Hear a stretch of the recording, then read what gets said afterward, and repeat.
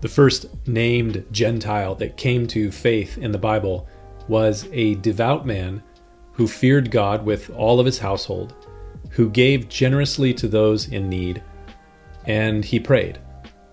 But you probably wouldn't have known that by looking at him from a distance.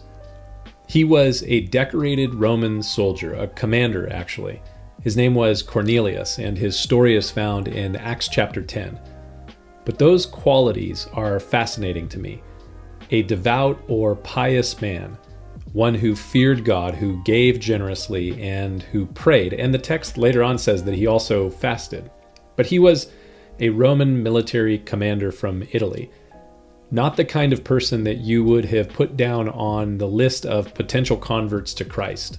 Jesus, when he met the woman at the well in John chapter 4, he told her, "The Father, God, is seeking those that will worship him in spirit and in truth." God is seeking people.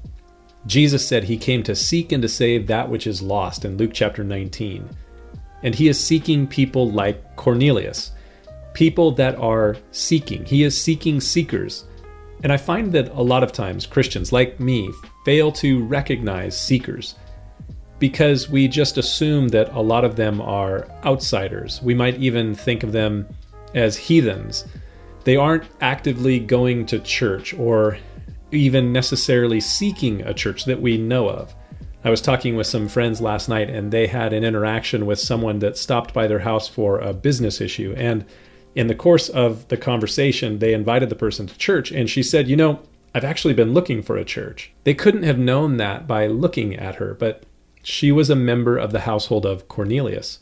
The story of Cornelius's conversion is found there in Acts chapter 10, and it tells us that the apostle Peter, he was the one who had the privilege of sharing the gospel with Cornelius and his household. But had it not been for a supernatural experience that Peter had right before he was given the opportunity to go to the household of Cornelius to share with him, Peter would have probably overlooked this devout, God-fearing, alms-giving, praying Roman soldier. Cornelius was not the kind of person Peter would have thought to share the gospel with.